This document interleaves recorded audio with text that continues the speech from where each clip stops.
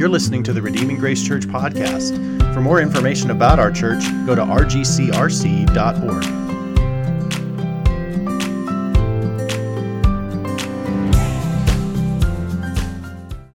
Let's turn in our Bibles to Mark chapter 9. We're going to look at verses 2 through 13 today. I love this passage. This is a great one. Really enjoyed digging into this week. So I hope that you'll join me in just marveling at the beauty of this particular text. And just its implications are stunning. So here we are, Mark chapter 9, verses 2 through 13. I'm just going to read it, pray, and then we will jump into the message. Mark chapter 9, verse 2. And after 6 days, Jesus took with him Peter and James and John and led them up a high mountain by themselves. And he was transfigured there before them. And his clothes became radiant, intensely white, as no one on earth could bleach them. And there appeared to them Elijah with Moses, and they were talking with Jesus. And Peter said to Jesus, Rabbi, it is good that we are here. Let us make 3 tents, one for you, one for Moses, and one for Elijah. For he did not know what to say, for they were terrified. And a cloud overshadowed them, and a voice came out of the cloud. This is my beloved Son, listen to him. And suddenly, looking around, they no longer saw anyone with them but Jesus only. And as they were coming down the mountain, he charged them to tell no one what they had seen, until the Son of Man had risen from the dead. So they kept the matter to themselves, questioning what rising from the dead might mean. And he asked them, Why do the scribes say that first Elijah must come? And he said to them, Elijah must come first to restore all things. And how is it written of the Son of Man that he should suffer many things and be treated with contempt? But I tell you that Elijah has come, and they did to him whatever they pleased, as it is written of him. Let's pray. God, we thank you for your word. We thank you for this amazing revelation of Jesus, not just in the word, but of this experience. We are seeing this through Peter's eyes, through the gospel writer of Mark, and God, we just want to marvel at Jesus today for a few minutes and just think about all of the implications of what is happening in this passage. So Lord, open our hearts and our minds to receive your truth, and may we live according to it. In Jesus' name, amen. All right, I don't know if you've ever beheld something just really glorious that sort of took your breath away, something that just really was stunning and overwhelming and unexpected. That's really what we have here. I can think of one experience, I can think of many, but one that just came to my mind is this. You can show this, Ben. And in college, during spring break, I went on a hike with some friends of mine, and they were taking me to this place. And I didn't really understand where we were going. So we went down this long trail. We were hiking like 6-7 miles, and then all of a sudden you started to hear this rushing water. It's like mostly desert. This is, I think this is Arizona. Yeah, just really. And then all of a sudden you start to hear water, and then we came around the corner, and we saw that waterfall right there on the top left. And it just was like, whoa, just beautiful, stunningly beautiful, blue water. And then just this gorgeous waterfall, and then it cascades out from there, and it was just sort of like stunning. The sound, the smell, the view, the colors, it was just overwhelming. And then my friend said, oh wait, there's a little bit more. So we walked another 1.5 miles, and we start to hear the water rushing again. And then all of a sudden we just reach this trail, and then it just drops off. And it's just into this big, giant blue pool, and you've got this 200-foot waterfall that you're just doing. He's like, this is where we're camping.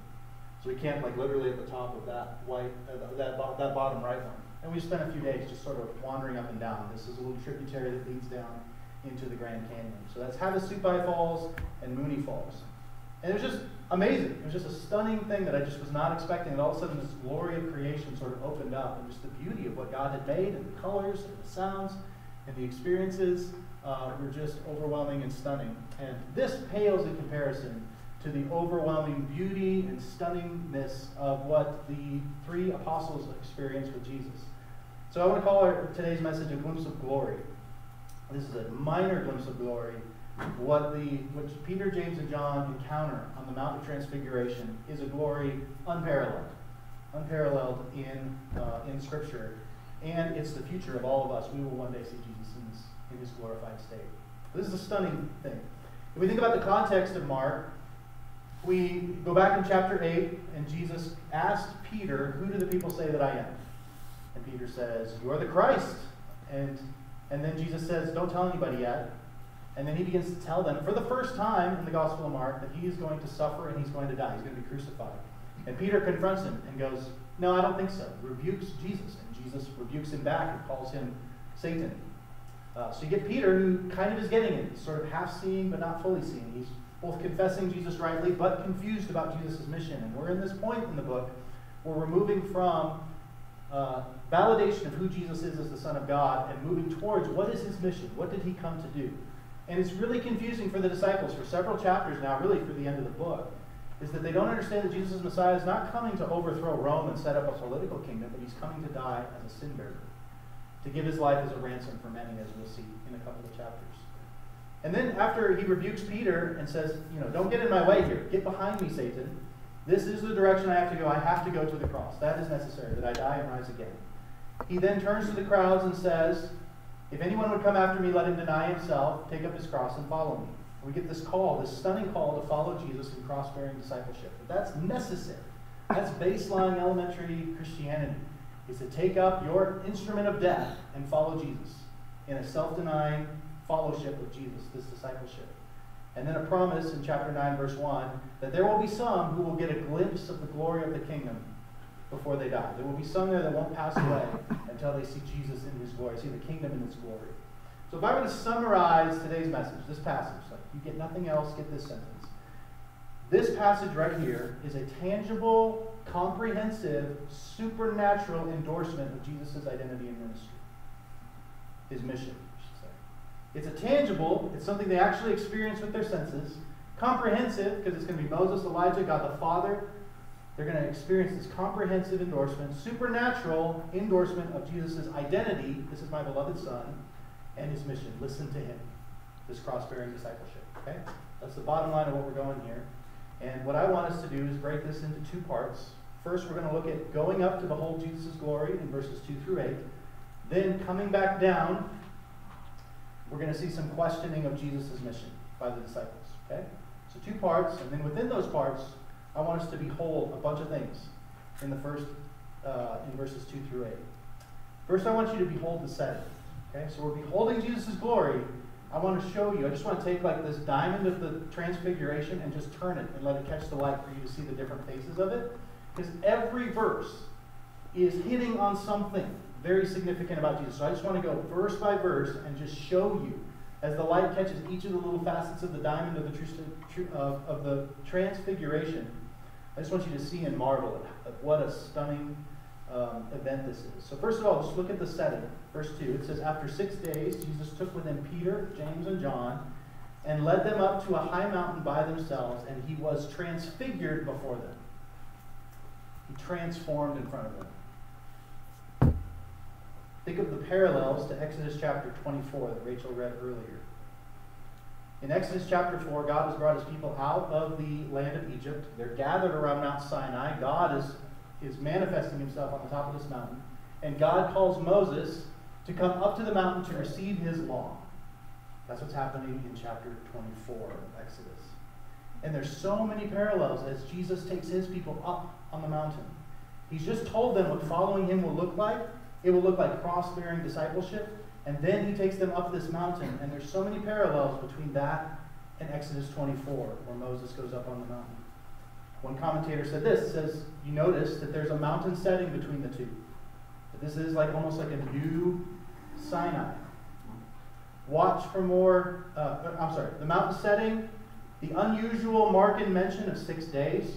Mark very rarely mentions how many days, but here he goes, there's 6 days. And in Exodus chapter 24, it says that they were on the mountain and God met with them for 6 days. God spoke to them for 6 days. I don't know if you remember that. Rachel read just a few minutes. So Mark is making this connection. Moses and Jesus are both taking 3 individuals along with them. So there's this connection of 3. Jesus takes Peter, James, and John up, and Moses takes three people up from Exodus chapter 24. Do you want to go? Does it show? Oh, right, there we go. So Moses rose with his assistant Joshua, and Moses went up to the mountain of God. The glory of the Lord dwelt on Mount Sinai, and the cloud covered it 6 days. And Moses took 3 up with him. Right there we just had his assistant message, but if you look back in 24, you would see that there's a parallel there. So this is significant. This is like a new Moses going up to meet with God and coming down. Look at verse 3. Chapter 9, verse 3. So don't just look at the setting. Mark is trying to pull us together like, okay, this is something new. This is a new Exodus that's happening, being led by a new and better Moses. Then it says, behold his appearance. That's verse look at verse 3, I'm sorry. Behold his appearance in verse 3.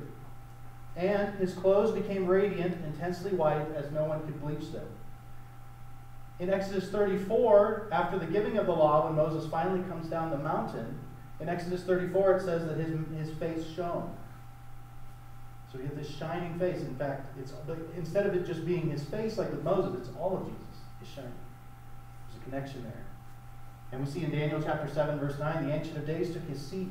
His clothing was white as snow, and the hair of his head was like pure wool.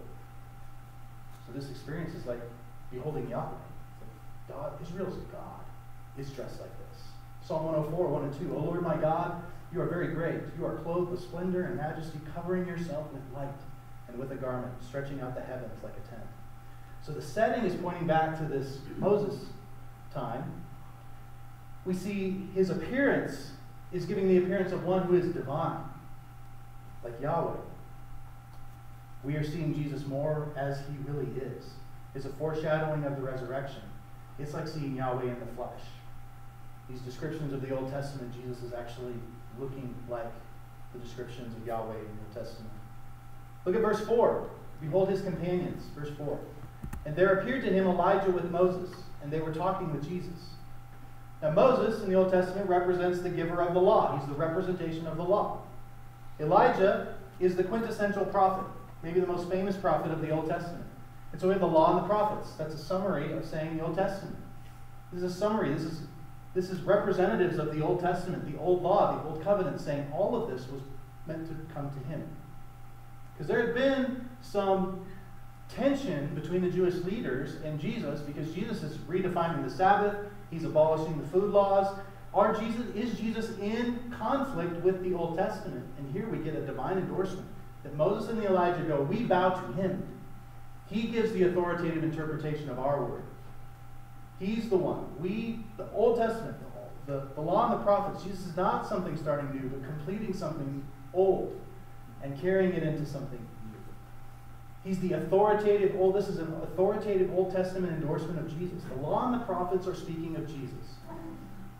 Carson and Beale in their commentary say, beyond both Moses the lawgiver and Elijah the paradigmatic prophet, that's a hard word, Jesus is the living embodiment of the Word, of a new Torah, around whom a reconstituted people of God gather in a new Exodus. It's a new Exodus with a new people. And it's about cross-bearing, not Torah-keeping.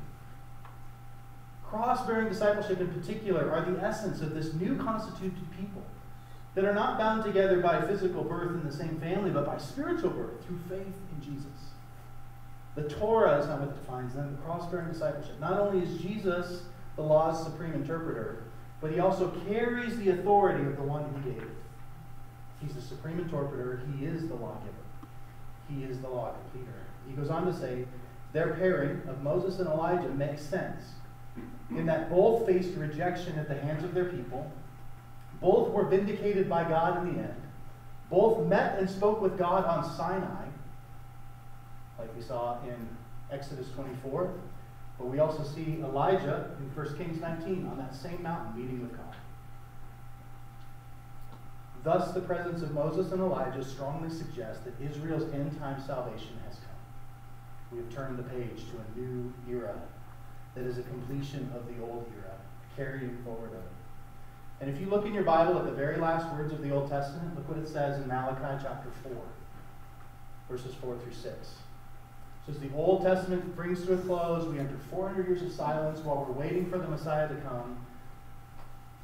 Here's what Malachi says. This is how the Old Testament sort of ends and leaves us hanging. It says, remember the law of my servant Moses, the statutes and the rules I commanded him at Horeb for all of Israel. And behold, I will send you Elijah, the prophet, before the great and awesome day of the Lord comes. And he will turn the hearts of the fathers to their children and the hearts of children to their fathers, lest I come and strike the land with a decree of utter destruction. So Malachi, the Old Testament actually ends. All of that long story, all of these people waiting, ends with a statement about Moses and Elijah. Anticipate that. They're going to point to what we're going for here. This new covenant is going to be endorsed by these two. So you see the significance of Moses and Elijah, the law and the prophets, pointing to Jesus, pointing to him, submitting to him. And then in verse 7, behold his announcement. Verse 7. And a cloud overshadowed them, and a voice came out of the cloud, and it said, "This is my beloved Son. Listen to him." God the Father breaks through the barrier between earth and heaven. And in this moment, the glorified Christ standing there, Moses and Elijah on either side of him going, "This is my beloved Son. Listen to him." Listen to him. And it's almost like you have Moses and Elijah going, "Yep, listen to him." He is the center of it all. He's the one. This goes back to the Messianic Psalm, Psalm chapter 2, verse 7, where God says, "I will tell of the decree. The Lord said to me, you are my son. Today I have begotten you." So we get this promise in Psalm chapter 2, 1,000 years before Christ, that there will be one that will be called the Son of God. And he will come, he will rule the nations, he will be the Messianic King. Carson and Beale again say this: listen to him is not only referring to his teaching in general, but the particular necessity of his crucifixion and the non-negotiable call to Christ-bearing discipleship. Because the disciples just heard something pretty shocking. If you're going to follow me, you got to take up your cross and follow me. That's a hard thing to hear. And now this divine endorsement from God the Father going, yes, that's the plan. Listen to him. He speaks for me. He speaks. And listen to him. Yes, this is the plan. He is the Son of God. Listen to him. And the only way into my kingdom is through cross-bearing discipleship. Listen to him. He speaks for God. You will be tempted to go back to Judaism, to Moses and Elijah. And this moment is to show you, listen to Jesus. To carry over elements of the Old Testament, but they all point to him. Moses and Elijah, they point to him. They supersede. They are superseded by Jesus. They must be interpreted in and through Jesus. And so, listen to him. Not them, him. Right? Moses himself knew 1,500 years before this that there would be a prophet that would come that would be greater than himself. Moses himself prophesied in Deuteronomy 18:15. The Lord your God will raise up a prophet like me from among your brothers. It is him you shall listen to. Isn't that amazing? Moses said, there will be someone who will resemble me. He'll go up on a mountain. And we see this resemblance. Mark is pulling on that thread, going, just like Moses, he went up, but he's a bigger Moses, he's a better Moses. And the old Moses points to him, endorses him, and says, above all, listen to him. And then in verse 8, behold his preeminence. Suddenly, looking around, they no longer saw anyone with them, but Jesus only. This is important, this is significant, because Jesus alone shines among them. Moses and Elijah, they fade to the background. And it is Jesus who is the one who brings the kingdom. Moses can't bring the kingdom. Elijah can't bring the kingdom. The Old Testament doesn't bring the kingdom. It tees Jesus up to bring the kingdom. The law and the prophets point to Jesus and then fade into the background, leaving only Jesus as the center of it all. Not Jesus plus Moses, not Jesus plus the law, just Jesus as the one who is glorified in front of them and who walks down the mountain with them. Moses and Elijah go back to their place. Jesus is the one who carries this mission forward, and Jesus alone. One commentator said the transfiguration of Jesus is a singular event in ancient literature. It has no analogy in the Bible or in the extra-biblical literature from the Apocrypha, Pseudepigrapha, Rabbinic literature, Qumran, Nag Hammadi, or the Hellenistic literature as a whole. It is an utterly unique literary description. It is only Jesus in all of literature that has this kind of experience. Jesus is uniquely singular in this. He is unique. He alone stands. He is the one alone that comes down the mountain and brings the kingdom of God. So, do you see how significant this is? How many threads this is pulling together? How this is showing a relationship between Old Testament and New Testament, the prophets and Moses to Jesus, and how God himself goes, this one. It is all funneling into him. Listen to him. View everything in and through him. Add nothing to him. Now, I skipped over verses 5 and 6. We have Peter's ignorant proposal, right? Conversation is happening between Elijah and Moses and Jesus. And Peter's going, I got an idea, guys. Let's make a campsite. It says, verse 5, Peter said to Jesus, Rabbi, it is good that we are here. Thanks for inviting us to your party, to your glorification party with your friends. Let us make 3 tents, one for you, one for Moses, one for Elijah. Verse 6, for he did not know what to say, and they were terrified. So we make fun of this, but this is not really that funny for them. Peter often says things and thinks later. And I think if we're getting Mark, if Mark is Peter's protege and is writing down Peter's recollection, Peter may be still trembling from this experience.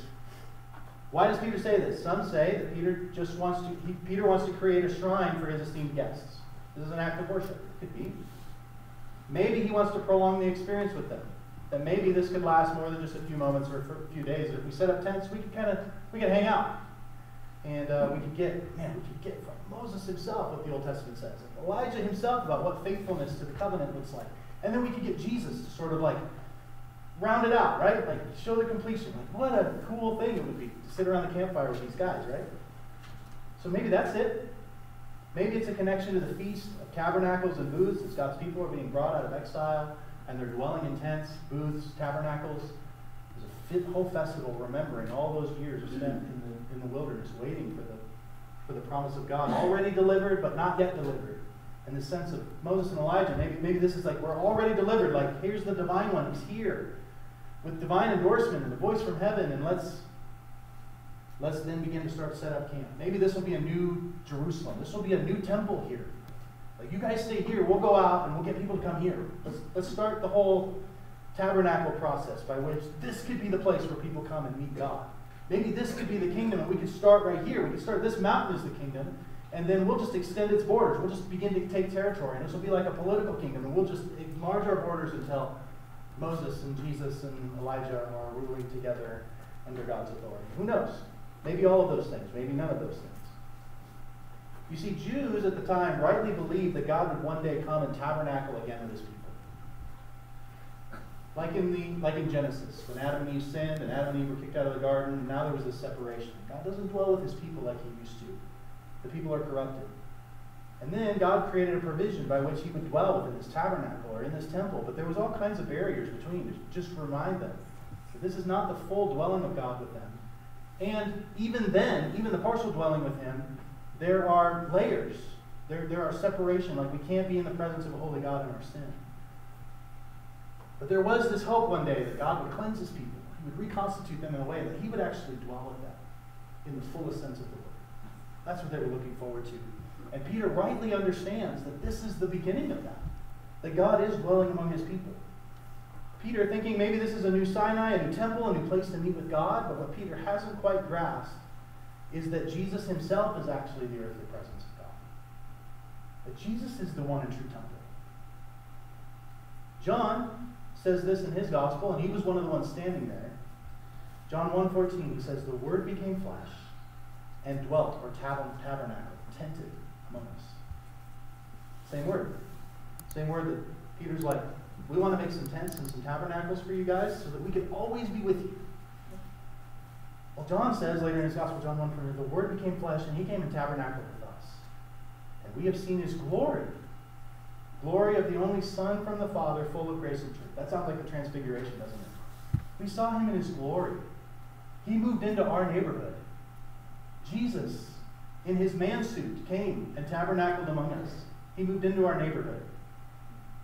And he's the only Son from the Father. You know how we know that? We heard God say it. He's full of grace and truth. You see, in Jesus, God has tabernacled with his people. Not in a tent, but in human flesh. And God will one day, through Jesus, come and tabernacle with his people forever. So Peter started to put his finger on this, doesn't quite get it, but he is pointed in the right direction. So we mock Peter here, but there's a good instinct in Peter here of wanting God to dwell with his people permanently. It's just not yet in the fullness that he desires.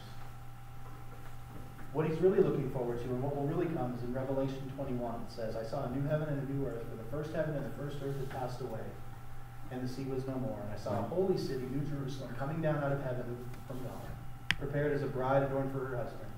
And I heard a loud voice from the throne saying, 'Behold, the dwelling place of God is with man. He will dwell with them,'" literally tabernacle, tent with them. "And they will be his people, and God himself will be with them as their God." Peter has the right instincts, it's just not yet. There has to be a death and resurrection first. There has to be that first. Peter is more right than he knows, but it is so much more and better than he thinks at the moment. So that's what's going on there. He doesn't know what to say. He's got some good instincts. He's just jumping the gun a little bit. Again, the death and resurrection of Jesus doesn't seem like it's necessary yet. This is heaven on earth right now.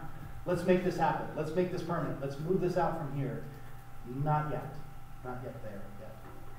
So then verses 9 through 13, we've had the going up to behold Jesus' glory. So much symbolism, so much significance in that. Now we have coming back down the mountain, coming back down to reality after the camp high, great week at camp. They're coming back down to the real life, and they have questions. So they're questioning Jesus and his mission. How is this supposed to play out, Jesus? So look at verse 9. We have a command to silence until the resurrection. Verse 9. And as they were coming down the mountain, he charged them to tell no one what they had seen until the Son of Man had been risen from the dead. So what they have experienced, they will be unable to fully explain to others until Jesus completes his mission. Get that? You can't fully, this is I think what he's telling them, you can't fully explain what you just experienced until you see me die and rise again. The whole plan of God has to be seen through the lens of the death and resurrection of Jesus. And until that happens, and the Holy Spirit comes and opens your eyes to that, you will get this wrong in how you explain it to others. I must complete my mission before the full significance of this can be understood and passed along. The necessity of the cross. One commentator says this command reinforces that the cross and resurrection of Jesus are the only vantage point from which Jesus' life and ministry can be understood. It's part of why he's telling people to be quiet all the time. Because just being a traveling healer who can do God stuff is not enough. He has to die as a sin bearer for people and rise again. Until the cross and resurrection, all other knowledge of Jesus is inadequate and peripheral to save. It's not enough. It's essential, but it's not sufficient until Jesus finishes his work. With that command, verse 10, there's confusion about the meaning of resurrection and Elijah's coming. Verse 10, so they kept the matter to themselves, questioning what rising from the dead might mean. Again, they're having a hard time reconciling the fact that the Jewish Messiah must suffer and die. So what does resurrection from the dead mean? Does he mean at the end of time? Does he mean right now? And so they have questions about that. The Jews conceived of a resurrection of the dead taking place at the end of the age when graves would be opened up and the dead would rise for final judgment. Daniel 12 talks about this. But Jesus just said that he would rise after 3 days. So if you put yourself in their shoes, it's understandable that they would be confused, right? Like if you're with them and you don't know how the Christian story plays out, you would be confused too, right? By rising from the dead. So we give these guys a little bit of a break. This is still an unfolding mystery. They literally just saw him and are trying to see how this fits together with what they've already been taught, what they've been taught growing up their whole life. That their understanding of the Old Testament scriptures is not quite right. And they know that he is connected to the coming Messiah, but this dying and rising again is just really a difficult thing to get their head around. So they begin to ask about Elijah. Now, if you remember, there was earlier speculation about Elijah in Mark chapter 6 and Mark chapter 8. Maybe Jesus actually is the Messiah. Remember that? When Herod Antipas heard about Jesus, and he was like, "Oh no, this is John the Baptist raised from the dead," right? Or maybe this is Elijah. Maybe this is one of the prophets. When he asked them and said, "Who do the people say that I am?" Well, some of you think that maybe you're Elijah or one of the prophets. Right? And so these guys, likewise, have some confusion. Okay, so we just saw Elijah on the mountain. We know from our Bibles, they're doing some good reasoning here, we know from our Bibles that he is supposed to come before the great day. We've read Malachi 4, right? We just read it a few minutes ago. We know that he's supposed to come before the great day of the Lord, but you're here. When did Elijah come? That's their question. When did Elijah come? And then we get clarification from Jesus in verses 12 through 13. He said to them, Elijah does come first to restore all things. And how is it written of the Son of Man that he should suffer many things and be treated with contempt? He's like, hey, even in the midst of this Elijah thing, don't forget, my mission is to come and die. Right? He's trying to weave all this together. But I tell you that Elijah has come, and they did to him whatever they pleased, as it is written of him. Who is he talking about? John the Baptist. Exactly. And you know what happened to when Elijah did come? He called out the king on his immorality and he got his head taken. Even the one that was supposed to come before the Christ, even he suffered and died. The Christ will come and suffer and die. He was a forerunner. He came and prepared God's people. Not just through repentance and through baptism, but also through death. He took up his cross and followed me, ahead of me, right? I'm going to take up my cross and die for you and rise again. You, like John the Baptist, like me, must take up your cross and you must come after me. There's a pattern here of the cross-shaped life, of denying yourself and following him. They did him whatever they pleased. They killed him. And in that sense, Elijah or John the Baptist is more of a forerunner than he even maybe intended to be. A forerunner of suffering. So, this big picture of going up, beholding Jesus' glory, and coming down with questions. We're going to continue that story next week. But here's the bottom line. Here's just some things we can take away from this. First is this. Jesus is the Messianic Son of God, promised in the Old Testament. This is a comprehensive endorsement. Law and the prophets, whole Old Testament, Moses and Elijah, the two superheroes of the Old Testament, right? You'd have a hard time finding people more credible in the Old Testament. He's thoroughly endorsed as the Son of God. He's thoroughly endorsed as Israel's Messiah, as Israel's King, by Moses and Elijah. It's like if Jesus had a resume and he's putting down his references, you would call Moses and Elijah and God the Father to go, is this guy legit? Yes, yes, yes. Everything I wrote about was about him. This is my beloved Son. Listen to him. Jesus has good references, right? He meets the qualifications to be Israel's Messiah, the one true King, the restorer of it all. Secondly, Jesus is going to die and rise again. This is not an accident. This is part of the plan. When God the Father is telling them to listen to him, it is not by accident that it comes right after he said the Son of Man must suffer and die. He's like, I know this is hard to get through your heads. You need to listen to him. He must suffer and die for the kingdom to come. Right.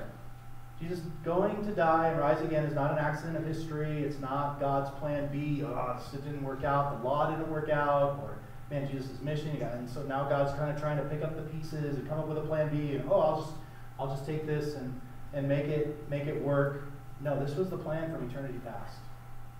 That God would send his Son into the world to die and rise again as an atonement for sin. This was the eternal plan. And this voice from heaven confirms that.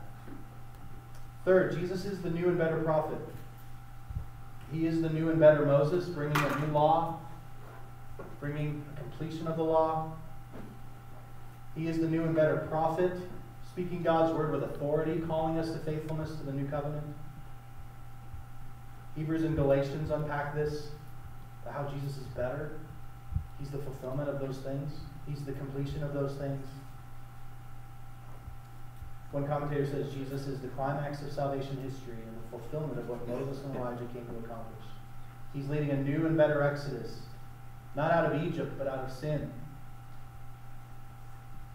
out of condemnation before God through a blood atonement. He's giving a new and better Torah. Jesus is the core of the Old Testament laws.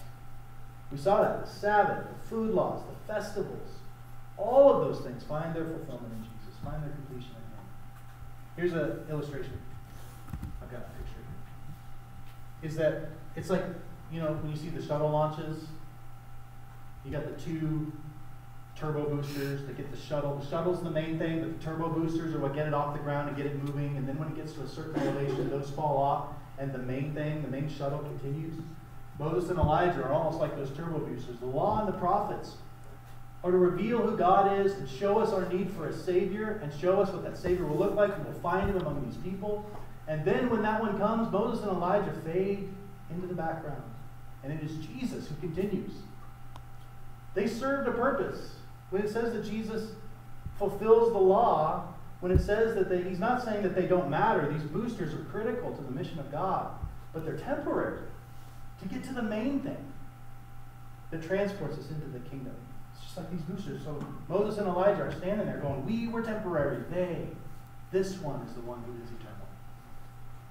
Listen to him. And so we see Moses and Elijah fade in the background, and only Jesus remains. Listen to him. So there is a continuity between the Old Testament and the New Testament, and a discontinuity. There's a continuity and a discontinuity. Some things come to Jesus and find their completion and move on. Some things come to an abrupt end because they were always meant to just get you here, to this one. Gathering a new and better people, marked not by biological birth, but by spiritual birth, through confession of Jesus and cross-bearing discipleship. Jesus says in John 5 to the religious leaders, you search the scriptures because you think in them they have life. But I tell you, they testify about me. They testify about me. The engine was always to get you to God, to get you to me. Look what Paul says in Romans chapter 10. Because this continues to be a real challenge for the Jewish people. How do we hold on to what we've been given all these years? How does that relate to who Jesus is? And to try to put those two things together, Paul says this about his beloved Jewish brothers. He says this in Romans chapter 10, brothers, my heart's desire and prayer to God for them is that they may be saved. For I bear them witness that they have a zeal for God, but not according to knowledge. For being ignorant of the righteousness of God, they seek to establish their own through the Mosaic law. Being ignorant of the righteousness of God, they seek to establish their own, and they don't submit to God's righteousness through Christ. For Christ is the end of the law. Moses pledged for righteousness to everyone who believes. He's the completion of that. He's what that was getting us to. For Moses writes about the righteousness that is based on the law, that the person who does the commandments shall live by them. But the righteousness based on faith says, do not say in your heart who will ascend into heaven, that is to bring Christ down, and who will descend into the abyss, that is to bring Christ up from the dead. We don't have to do any works. But what does it say? That the word is near you, it is in your mouth, it is in your heart. That is the word of faith that we proclaim. Because if you confess with your mouth Jesus is Lord, and believe in your heart that God raised him from the dead, you will be saved. For with the heart one believes and is justified, and with the mouth one confesses and is saved. See that? The law and the prophets were always to get us to him. And lastly, Jesus transforms us by beholding his glory. This word transfigured in verse 3, is that right? Verse 3? He was transfigured before them, is the Greek word metamorpho. What does that sound like? Metamorphosis. Morph meaning form, meta meaning changing, right? Is that right? Changing of form. This word is only used 4 times in the entire New Testament. One is in Matthew, one is in our text here. One is in Matthew 17, speaking of the transfiguration. So the same passage. 2 other times it's mentioned. Metamorpho. This transfigured, this being transformed from a normal-looking human to a glorified one. And it says in Romans 12:2, do not be conformed to this world, but be transformed, transfigured, like Jesus, by the renewal of your mind, that you may discern what the will of God is, what is good and acceptable and perfect. And then in 2 Corinthians 3:18, we all with unveiled face, there will be nothing that stands between us and the glory of God anymore. There will be no barriers between us and him. Beholding the glory of the Lord, we are being transformed, transfigured, into the same image, from one degree of glory to another, for this comes from the Lord who is the Spirit. You see that? What they're experiencing on the mountain is a foreshadowing of their own experience, that by beholding Jesus, they will begin to shine too. Their sins, their sin nature, all of that will melt away in the presence of Jesus, and they will become transfigured as well. It's not just that we behold the glory of Christ, that would be enough, but it's even better. We will be transformed by beholding the glory of Christ, by beholding him. So, what we've just experienced today by beholding Christ through his word is changing you a little bit more into his image today. If you're hearing with faith. If you're hearing with faith, you are being changed a little bit more. You're being transfigured just a little bit more like him. Isn't that awesome? That's happening right now. One commentator says, disciples are not in fellowship with Jesus because of their knowledge. Peter proves that. Right? Not because of their virtue or their abilities or their law-keeping. They are in fellowship solely because of Jesus' sovereign call, and they remain in fellowship only because of his faithfulness to them. Their discipleship does not depend on their knowledge and understanding, but on continuing to follow where Jesus leads, beholding him. Now, we're supposed to grow in all those other things, but what keeps us there is the fact that we're going to follow Jesus in cross-shaped discipleship, beholding him in his glory, and he will change us. He will change us into his image. Lastly, Jesus demands we follow him with cross-bearing discipleship. Because that's the call, right? Listen to him. And what did he just say in the verses before? If you're going to follow me, take up your cross and follow me. The identity of Jesus, him being the Son of God, and the mission of Jesus, crucifixion and resurrection, are confirmed by God's voice and the Old Testament scriptures. The call to cross-bearing discipleship is the only way to enter the kingdom. And we see that John the Baptist suffered, and that Christ suffered. Moses suffered, Elijah suffered. We also must be willing to take up our suffering. And then glory. If you've not yet put your faith and trust in Christ, look to him. He's the one that it's all pointing to. All of the Old Testament, everything is driving you to this moment. And I hope that you hear through the scriptures God saying, this is my beloved Son, listen to him. Confess your sins. Put your trust in Jesus Christ and his resurrection. Take up your cross and follow him. And enter the kingdom of life where you will be transfigured. Amen? Beautiful thing. Let's pray. God, we thank you. And as we come to the Lord's table in just a moment, God, we pray that we would think long and well about who you are and what the scriptures say that you are. And the Old Testament, as they're driving us to Jesus, and then we see in this moment this visceral, tangible, supernatural endorsement of Jesus being the reason of all of it, being the point of all of it. All of it was meant to get us to Jesus, to realize our need for him because of our sin, and to rejoice that you have met our needs through the personal work of Christ. I pray that we would unite ourselves through repentance and faith to Jesus Christ. And God, we thank you for this symbol through the Lord's Supper that represents your body and blood given for us. And that just as we take food into our bodies and it sustains us, so also by faith we take Christ and his sacrifice. And that alone saves us. So God, I pray that you would give us faith. Give us faith to believe what we've read here. Give us faith and diligence to follow Jesus as he commands. We thank you for all of the implications of this text. And we pray, God, that you would sustain and strengthen us for our walk with you. In Jesus' name, amen.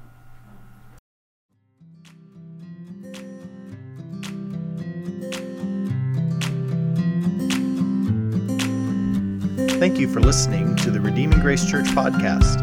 For more information about our church, go to rgcrc.org.